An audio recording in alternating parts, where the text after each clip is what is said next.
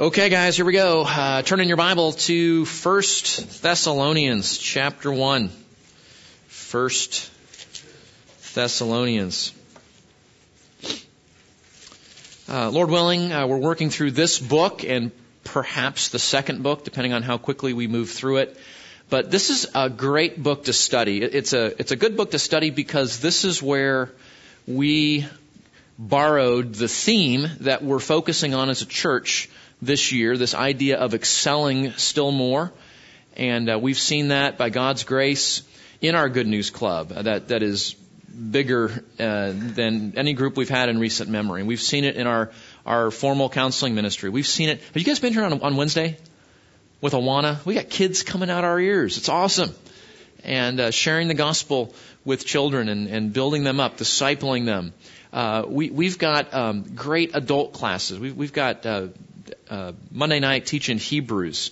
We've got caring for one another in our home groups and widows and there's all sorts of really great things going on here that we all do in the name of Christ. And our theme is to just keep on going, just to excel still more, especially as we think of caring for people. And we borrowed that from a couple of the phrases used here in 1 Thessalonians that we'll see along the way. So what do you remember about 1 Thessalonians? Actually, before we get into that, I forgot about this. I put this here because I knew I'd forget.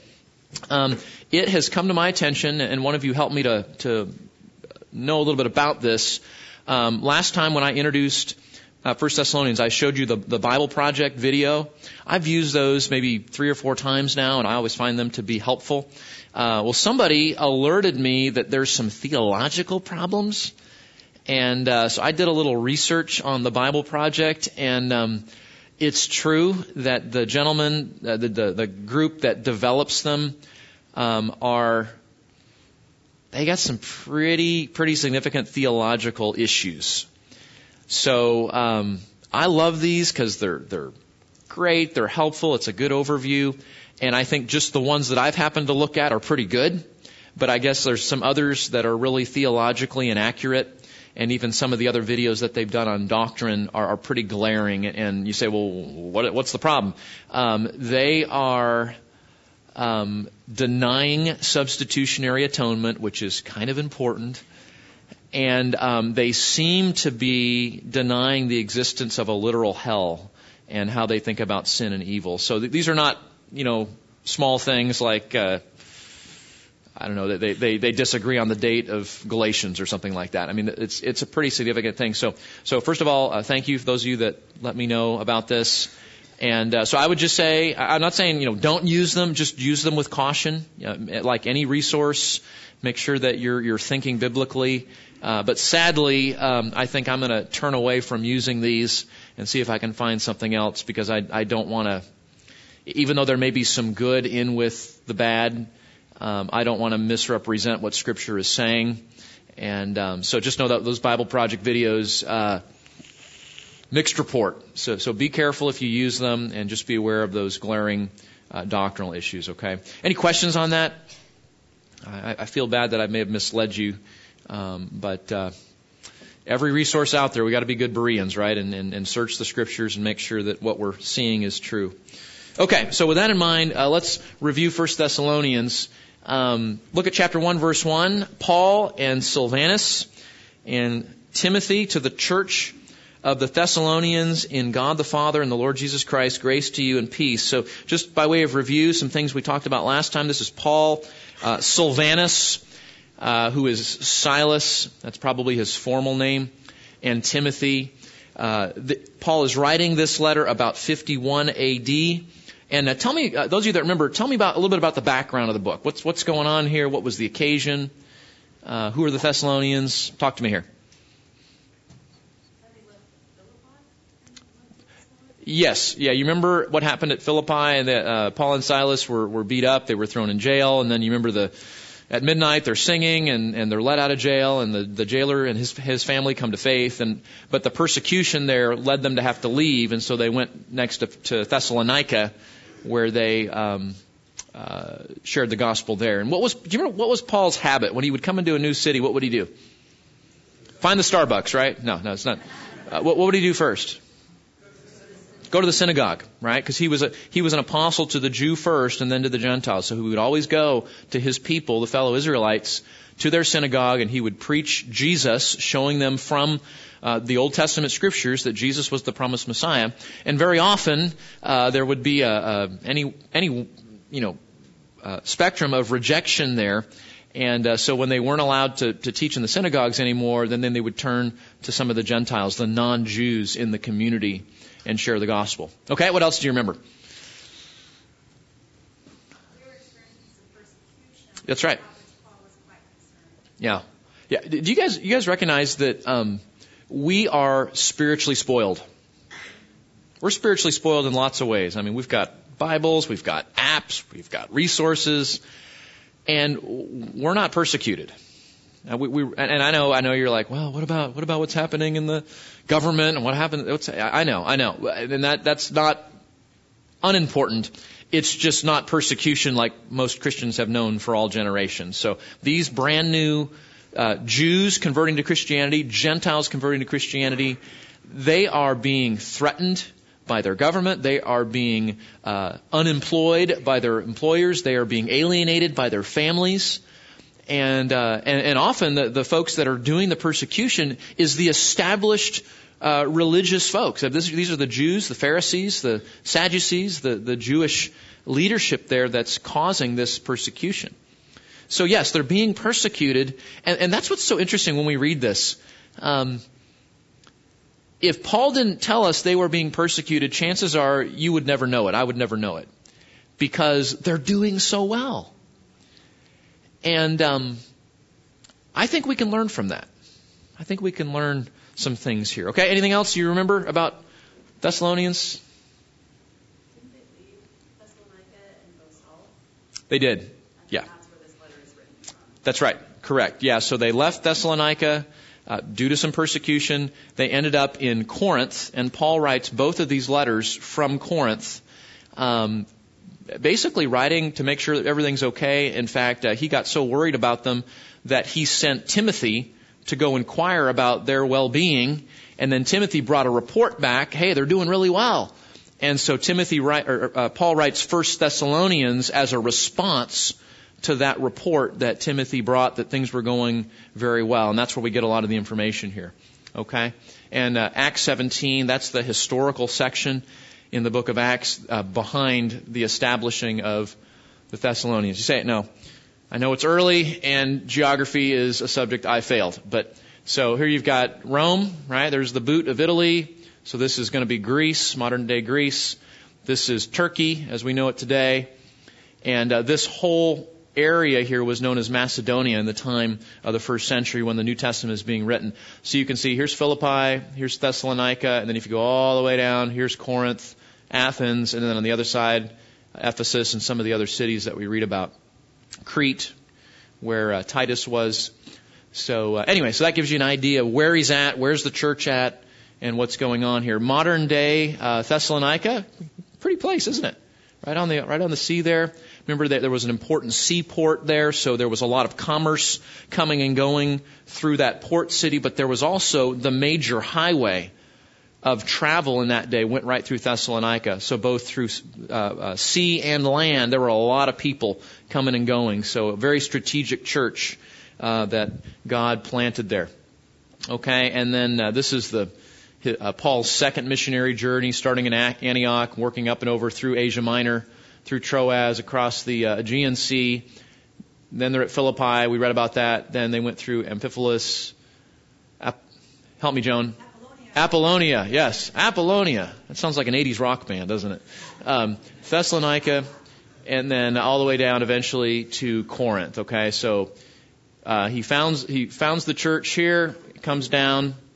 Now he's down in Corinth, and he's writing these letters back to Thessalonica. Okay, so with that in mind, chapter 1, verse 1, Paul and Silvanus and Timothy to the church of the Thessalonians in God the Father and the Lord Jesus Christ, grace to you and peace. As Paul introduces himself there to the Thessalonians. Of course, they know who he is. That's Paul's standard introduction. We often say that grace was the first word on the Apostle Paul's lips, right? Praying for God's grace and peace for them. Okay, so let's look at this first section here. We give thanks to God always for all of you, making mention of you in our prayers, constantly bearing in mind your work of faith and labor of love and steadfastness of hope in our in our Lord Jesus Christ, in the presence of our God and Father, knowing, brethren, beloved by God, His choice of you. For our gospel did not come to you in word only, but also in power and in the Holy Spirit and with full conviction, just as you know what kind of men we proved to be among you for your sake. Okay, what's the lead off here? You see it on the notes there, but what have you noticed? We saw this in Philippians, we saw this in Colossians, we saw this in 1 Timothy. What's the subject that Paul very often leads off with as he's writing to somebody in one of his letters? Thanksgiving, prayerful thanksgiving, we might say. Prayerful thanksgiving. Can I suggest to you that thankfulness is a red letter mark of spiritual health? Because we just see it over and over and over and over and over again, not just in the New Testament, even in the Old Testament, the prophets of old, that a thankful heart is a healthy heart when it comes to spiritual things. And Paul exemplifies that. And notice, it's not like he's just been, thinking happy thoughts. No, that's not it. What leads him to be thankful? This is really interesting. He just got kicked out of Philippi. Why is he so thankful? Yeah. God was there. They had the whole thing in the jail, and then the jailer and his family get converted. But I think the key, guys, is that Paul always looked past his circumstances to what God was doing through them. And this is so important. You and I will be more thankful people to God when we can learn to see His hand working in every situation. And that's what this guy just does over and over and over again. It challenges me. I'm sure it challenges you. That it's like, why did, and we know Paul went through seasons of discouragement. I mean, he was human like you and me. But in prayer, and I think prayer was the vehicle, he used prayer to help keep this perspective in front of him that though there might be lots of reasons to be discouraged, he could see the hand of God working in the midst of whatever those hard circumstances happen to be. And that always brought him hope. So let's look now. Okay, the Thessalonians are being persecuted. That's not good. He's just been kicked out of Philippi. That's not good. Now he's in Corinth, and man, you know about Corinth, right? It's not like everything's going well there. So what was it that made him so thankful? So let's just look at some of these. What does he pray about that I think fuels his thankfulness? What does he pray about? Yeah, their faithfulness, how they were growing. Look at this. He says, we give thanks to God. What's the next word? Does that challenge you? Okay, so I said a thankful heart is a healthy heart, right? I'm just challenged by this, and I'm trying to put it into words. We ought to be a people that are not only thankful to God, but are habitually thankful to God, chronically thankful. We should be obsessive, compulsive thankers. Right? Is thankfulness the first thing that comes out of our mouths, especially when things are hard? And I know it's not, I can't say that's true for me all the time. But guys, here's the standard. That praying to God and focusing on the things that we're going to look at are the formula that lead to a chronically thankful Christian. Now, have you ever been around someone like that? I mean, they've just never seen a dark cloud in the sky. I'm not that there's not dark clouds, but you know people that are like that? They're just thankful. Do you want to avoid those people or be around them? Talk to me. You want to be around them, don't you? What about the spiritual Eeyores among us? Oh, woe is me. Looks like a dark cloud today, right? I mean, is that the type of people you like to hang around? Okay, so this chapter, where Paul's going is he's going to show us the power and the possibilities in terms of the example that you're living, the example that you're setting. And right out of the gate, Paul is showing us that one of the best ways we can be a faithful example of Christ is to live thankfully. And again, it's not like, I'm just not a very thankful person. I don't have that personality. I don't think that's it. I think thankfulness is a byproduct of praying to God regularly and focusing on particular things that God is doing. And when you're praying regularly and you're focusing on what God's doing, you can't help but be thankful. Because you're going to see what God's doing. And God's always doing good things. So look at how this develops. We give thanks to God always for all of you, making mention of you in our prayers. Why? Because your flag football team won last week? No. Constantly bearing in mind your work of faith and your labor of love and your steadfastness of hope in our Lord Jesus Christ in the presence of our God and Father. So what's he constantly mindful of, thankful of, praying about? What is it?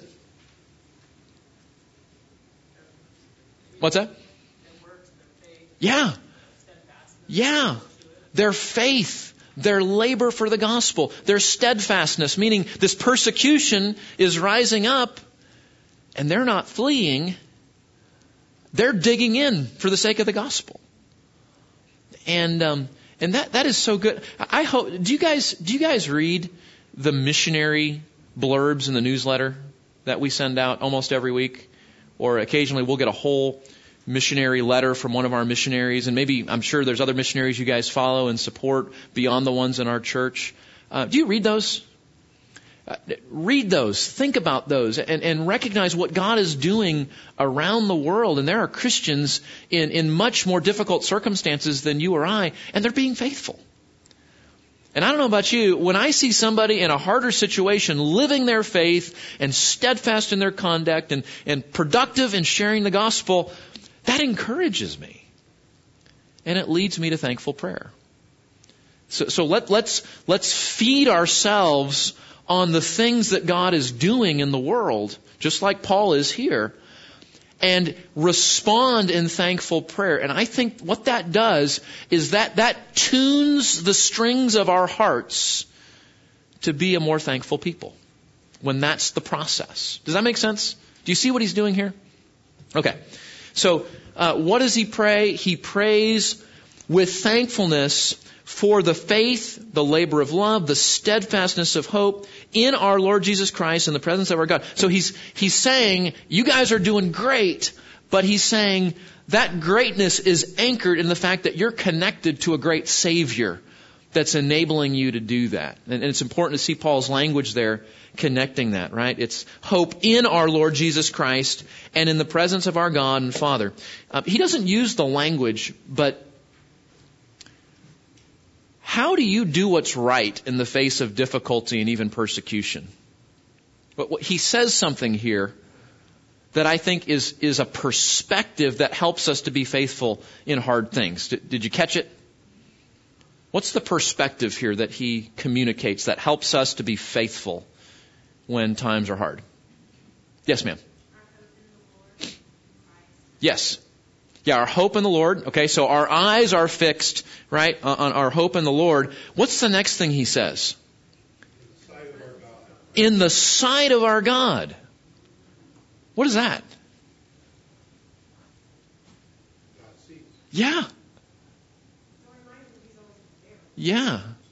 Yeah. Our Heavenly Father is watching. Remember what Solomon said to his boys? The ways of a man are before the eyes of the Lord, and He watches all their paths. And in one regard, that can be a caution. If I'm thinking about going the wrong direction, I remember, hey, God's watching. I better not go that way, right? It can be a caution. But here, the picture here is these Thessalonians have their eyes fixed on the smile of their Heavenly Father. And that's why they can endure. That's why they're full of joy. And guys, this is one of the secrets, I think, to being a thankful believer and being a good example, is that we are motivated not by the applause of men, not by the comfort of circumstances, but by the smiling approval of our Heavenly Father who's watching all our steps. You and I can do what honors Jesus in hard things when we remember that our Heavenly Father is watching. And His smile is more valuable than all the accolades in the known universe, aren't they? And so we live like that. Now, the Bible has a code word for that. It's living in the fear of the Lord. What I'm describing, the Old Testament calls the fear of the Lord. We're living in the fear of the Lord. Not like, oh, God's going to get me. That's not what fear means. Fear means I am so tuned in to a love for God, a trust in Him, and a desire to honor Him and please Him in everything I do, that is the motivational focus of my life and the decisions I make. And that means that I can do hard things and I can endure difficult circumstances because my eye is on pleasing our Heavenly Father and not just being comfortable or looking for the approval of other people. Okay, isn't that helpful? That's the perspective He's trying to help us to see. How often does He pray? We said that. All the time. Okay, we should just all pray and repent right now. Because that's a real challenge. He prays constantly. But you remember what Bunyan said, the guy that wrote Pilgrim's Progress?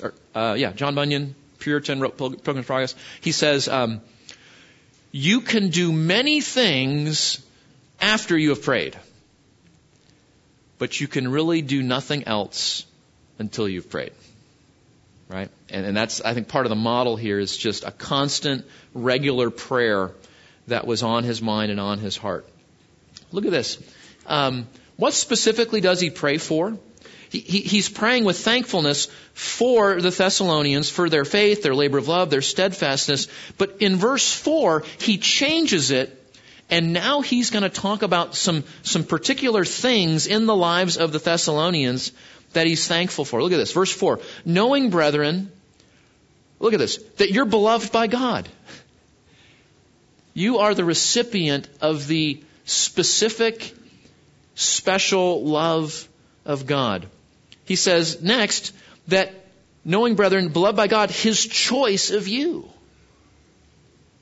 Can you think of anything more motivating for thankfulness than God said, I want you in my family? Boop. That God called these people out of darkness into light, called them to salvation, called them for His own purposes. The elective call of God that's alluded to here is a great source of thankfulness and mercy. He says, beloved by God, His choice of you, for our gospel did not come to you in word only, but also in power and in the Holy Spirit and with full conviction. What do you mean by? What do you think he means by that?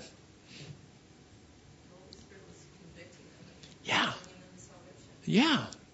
So many of these towns, Paul and Silas would come in, they'd share the gospel, and they'd beat them up and kick them out of the city. They come to Thessalonica, they share the gospel, and what happens? People get saved. The Holy Spirit does His work. And have you seen that before? Where maybe you've been sharing the gospel with somebody for years, and then there one day it's just like the Spirit just shows up. And there's no other explanation than that God did spiritual heart transplant surgery in that person. And Paul says, you know why I'm wound up? You know why I'm thankful to God? Because I got to witness a spiritual miracle in the conversion of you guys, the Thessalonians. I heard the clanging of the Holy Spirit's medical scalpels in doing the surgery, right? And that's what he's saying. I'm getting to see God work in the heart of people. In full power, in the Holy Spirit, and with full conviction. That word conviction has the idea that we see people fully embracing the gospel.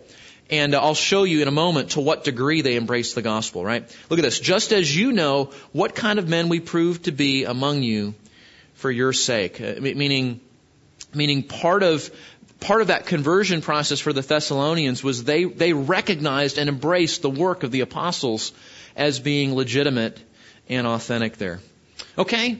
So I just want to leave you with this first point, that the priority of thankful prayer, that we are praying always specifically with thankfulness. Why? Because we see what God is doing in the lives of other people.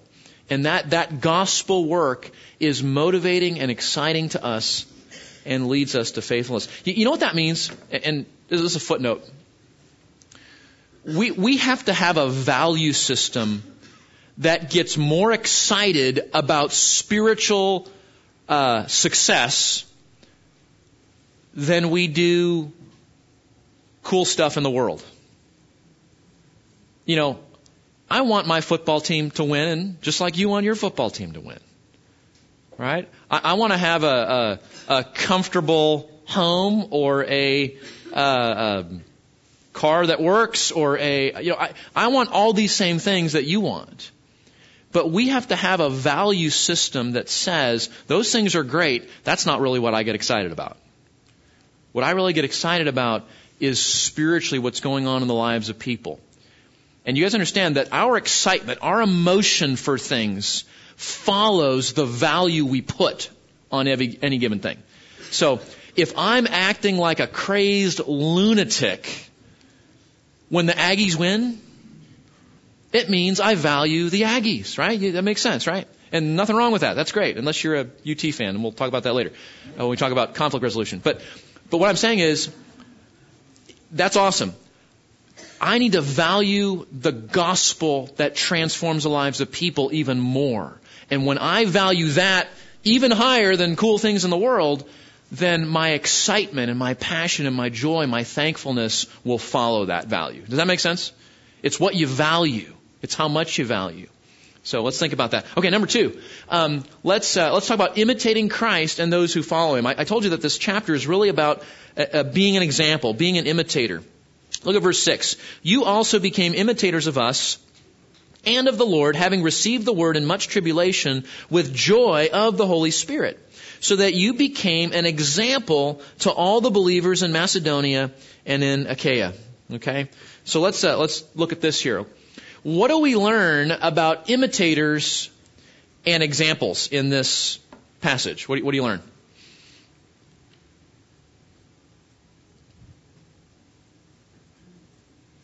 That was your cue.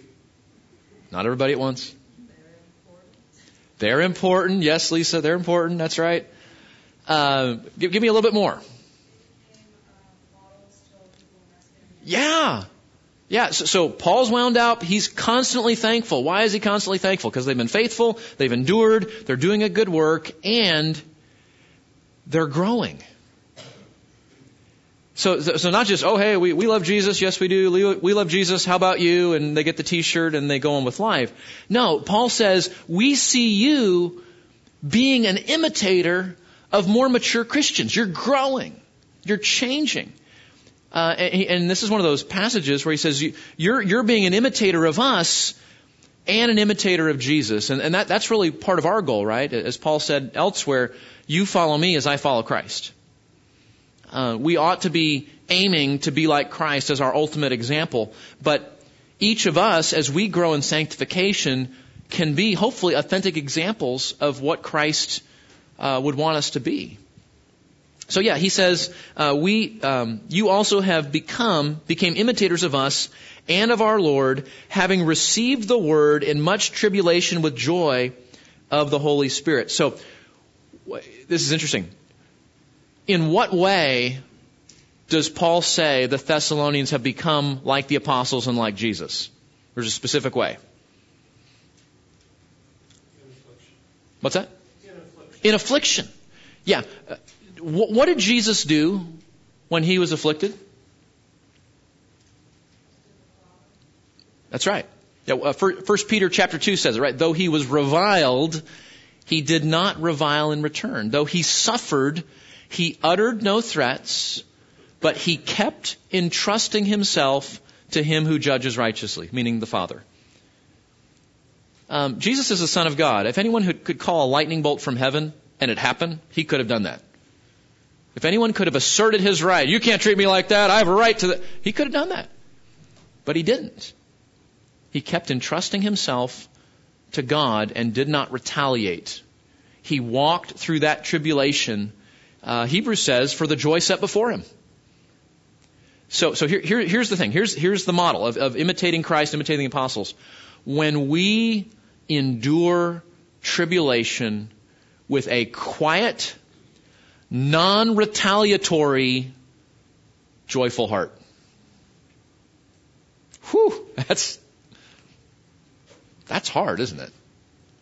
But Paul says, they're doing it. These are baby Christians, and they're being persecuted. And Paul says, look at you. You're being like Christ. You have joy in the Holy Spirit, even though you're losing your jobs, you're losing your families, you're losing access to your synagogue, and who knows what else is happening. Violence, we know, at least at some level. So that's the importance of what's going on here with imitators and examples. How did the Thessalonians receive the word? Look what it says here. They received the word, how? In much tribulation and with joy in the Holy Spirit. They didn't buy into Christianity because they thought, I can have my best life now. They received the word knowing it would cost them. It would cost them greatly. But they received the word of God in great tribulation. How could they do that? Because they had a joy of the Holy Spirit. Joy from the Holy Spirit, we might say. What's that fruit of the Spirit? You remember that? The fruit that the Holy Spirit produces in the life of Christians. It's in Galatians. There's a list there. What's the first one on the list? Love. Then joy. Then peace. And you know it, right? Okay. Where does that helps us to see that those attributes are the after effect of the Spirit's work. You know the Spirit's been there when you see those things. They're the footprints that the Spirit leaves. When you see a person walking in love and joy and peace and patience and kindness and so on. Now look at this. So that you became an example to all the believers in Macedonia and in Achaia. So this is interesting too. Let's look at one more thing here. Think about their example, and then we'll talk about our example. What is Paul saying their godly example of joy and thankfulness in the midst of persecution and difficulty, what effect did that have on other Christians in the area? Yeah. So here's where we get to the big idea of the day. You and I might never know the effect that our Christian example has on someone else. And what we're learning here is the potential is astronomical. You've got brand new Christians, they're being persecuted. The Thessalonians were responding in joy and thankfulness. And there's all these other believers running around the region, and they're hearing reports about the faithfulness of the Thessalonians and the joy of the Thessalonians and the work, the perseverance, the gospel work. Nothing's stopping them. And I don't know about you, when I hear about an example like that motivates me to be faithful. It motivates me to want to be effective like that. And so part of what Paul is saying, he's commending them for their example because their example is having an incredibly influential effect on the surrounding region. And we'll come back to this in a minute, but here's sort of the application for us. We may never know who's watching. We may never know who needs encouragement, who needs direction. And people are watching our example constantly, aren't they? You know, there are young theologians in our midst. I'm talking to the old people now. The things we say, the reactions we have, the words we use, the things we value, the lifestyle we choose, all of those things are mentoring and discipling the next generation, aren't they?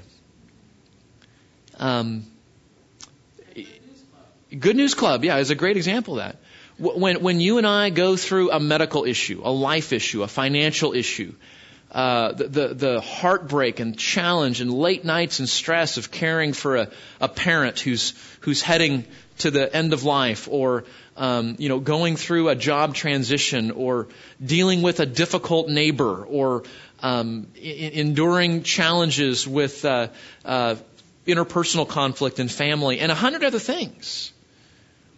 Our example can hold up the sufficiency of Christ as we are thankful and joyful and looking to Him. We're not perfect examples. No one is. We know that.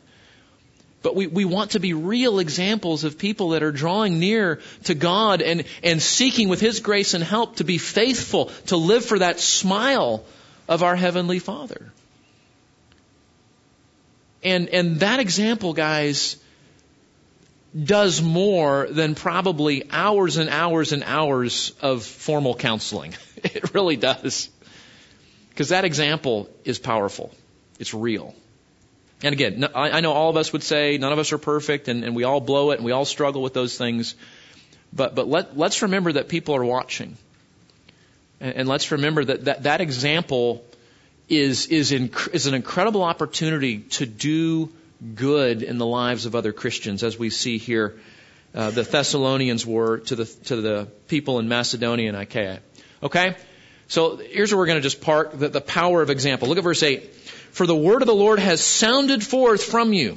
The word of the Lord has sounded forth from you, not only in Macedonia and Achaia, but also in every place. Look at this. Every place your faith toward God has gone forth, so that we have no need to say anything. For they themselves report about us what kind of reception we had with you. So you get what's going on? He's saying, we don't even need to encourage you, because the whole region is talking about you. The whole region is talking about your faith. Did you hear about those Thessalonians? Those idolaters, those pagans? They turned to this Yahweh, this Jesus, from their idolatry. And they're paying heavy. Their families, they're losing their families. They're losing their jobs.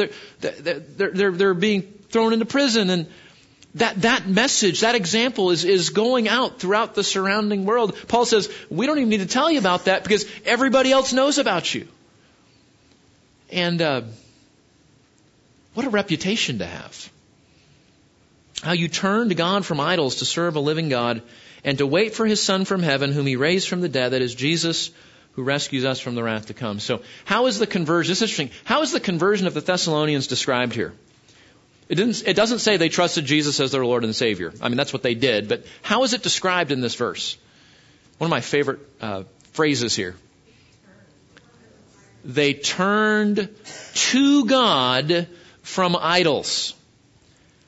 Now, Paul doesn't use the word, but that is a very specific reference to what? Repentance. Repentance is a spiritual U-turn, right? I'm going the wrong way. I'm living for myself. I'm living for idolatry. I'm a pagan. I'm living in sin. I stop. What happens? I hear the gospel. I'm going the wrong way. And then what do? 180-degree turn. I turn to God from my idols, right? From my sin, and then I worship and go a new direction. That's repentance. That is a mark of true Christianity. This is not Christianity. I'm going the wrong way. I'm living for myself, living in sin. I hear about Jesus. Oh, that's nice. I accept that. Living for myself, living for idolatry. That's not true conversion. I hear the gospel. I just accept it, but I keep living in the same direction. That's not repentance. Repentance is 180 degrees going the opposite. And that's how he's describing here their conversion. And remember, guys, that you don't have to have a Buddha in your bathroom to need to repent of idolatry. Okay? It's not just, I got this statue and I bow down to it. People do that. In the Bible, idolatry is not about just some false god. It's idolatry of the heart. It's worshiping and serving, loving, clinging, trusting something else other than God. That's really the issue. Represented, of course, in some cultures in actual statues. But in good old-fashioned American society, We don't have Buddhas in our bathroom, but we love to live for ourselves, don't we? We idolize our own autonomy and living for self. And repentance is turning from living for self or whatever the idolatry is to God. And this was so dramatic. This is so dramatic. Paul says, and everybody's heard about you. So here's another challenge. Is our Christianity loud enough that people notice? Do you hear that example? Their Christianity was loud enough that everybody went, what's going on in Thessalonica? What happened to these folks, right? And I'm afraid that sometimes we're much more comfortable with a lower volume Christianity that just wants to kind of blend in and not rock the boat too much. And I'm not saying we're going looking for trouble and looking for some spiritual conflict, but our faith ought to be loud enough that other people notice. How can we have influence for the gospel if people don't see a difference? They don't see something has changed, and they wrongly conclude, oh yeah, Christianity just means you go to church, and I think they help out on Wednesday night with some kids, and that's it. As opposed to a 180-degree turn of life that's focused on a life that seeks to please Jesus. Okay, so they turn to God from idols, repentance. And just in case you missed it, repentance is necessary for true conversion. There's no such thing as just I accept Jesus and I keep on living. No, repentance and faith are two sides of the same coin. If I'm trusting Christ, it's implying that I've turned to Christ away from my sin. Number 2, what do people need rescue from? This is interesting. He says, you turn to God from idols to wait for His Son from heaven, whom He raised from the dead, that is Jesus. And what's Jesus going to do when He comes? He's going to rescue us from wrath. Sadly, the Bible Project, the videos that I've been showing you, this is one of the doctrines that they seem to deny. That the whole idea of God's wrath needing to be satisfied. That punishment that you and I deserve and earned because of our sin has to be paid for by Christ on the cross. It's called propitiation. That's the sacrifice of Christ that satisfies God's wrath, God's punishment.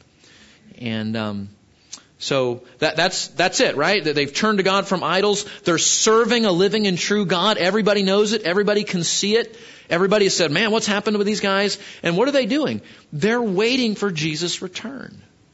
They're eagerly awaiting for Jesus' return as He comes to rescue us from the wrath of God. All right. How's your example?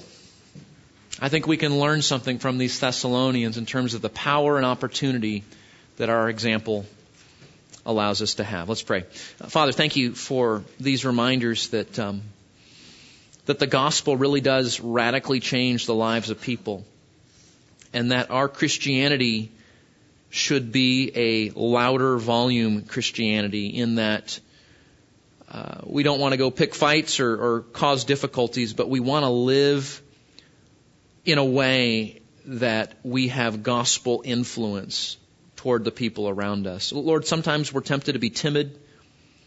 Sometimes we're tempted in terms of what people will think of us. And I pray, Lord, that we would fix our eyes on our Heavenly Father and our great Savior, the Lord Jesus, and that we might live for His smile, and that we might value His approval more than any other thing, and that would lead us to thankful, regular prayer as we see what You're doing in this world, and we joyfully assume our part in being faithful to do that. Lord, I pray in our families, in our workplace, in our schools, and in our church right here in Granbury, that You would make us a loud volume gospel witness, that many others might be drawn to Christ. Lord, make this a day for us to ask You for help in our hearts as we identify things we need to change for that to be realized. We're grateful that you're walking with us and you'll help us. In Jesus' name, amen.